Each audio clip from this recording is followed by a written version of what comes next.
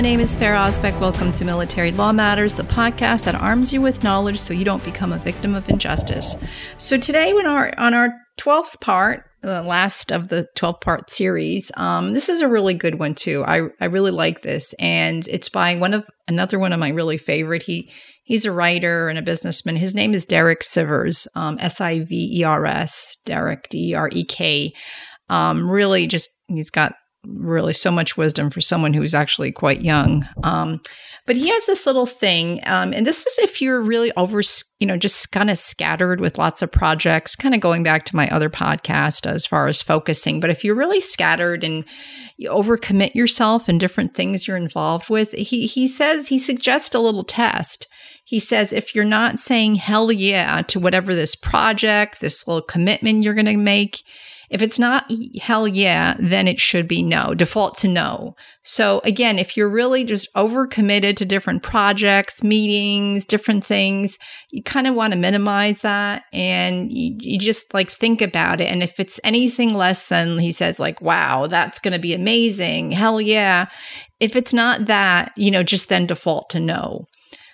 Because this way you'll have room in your life to focus on the things that are important and really that you're excited about. And along with this, he always says, concentrate on things that give you energy and don't deplete you. So if it's something's giving you energy, that means, it's pretty good. You like it. It's giving you energy. If it depletes you, you probably want to stay away from that. It's just kind of like an intuition thing. So I hope that's helpful, because you might, I don't know what's going on in everyone's lives, but let's say you get invited to different events, different things, you really can say no. If you don't, you could say no. You get to make these decisions. So if it's getting invited to an event, starting new projects, doing something, obviously this doesn't apply if you're, at a work situation and you have tasks to do. So it's a different thing. This is about other maybe personal things.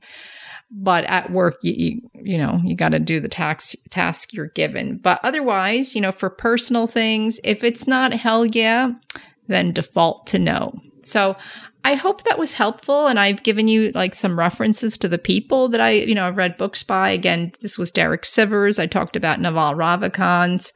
But again, I just want to end this by saying, when you read, you learn so much. I cannot emphasize this enough. If you look back, if you have kids, I would say just encourage them, if they can, have a love of reading.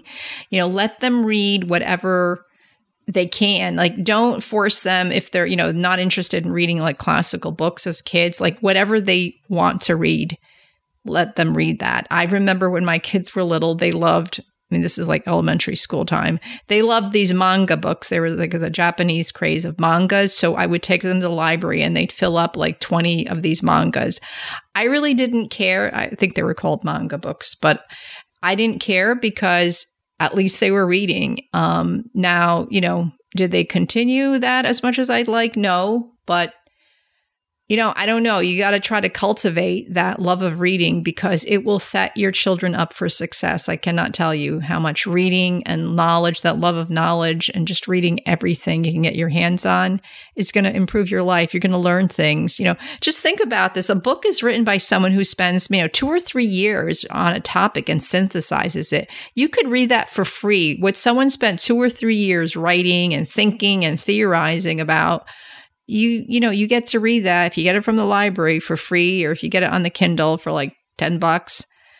Just, it's pretty awesome. I really think we live in an awesome time where there's just so much information that you can, consume and learn and really design your life how you want it to be. So on that note, I hope you enjoyed the series. If you ever have any questions or on anything, we'll get back to hopefully the law topics, but just wanted to do that little over the summer months to give you some things to think about. So as I always say, never ever give up because there is always hope.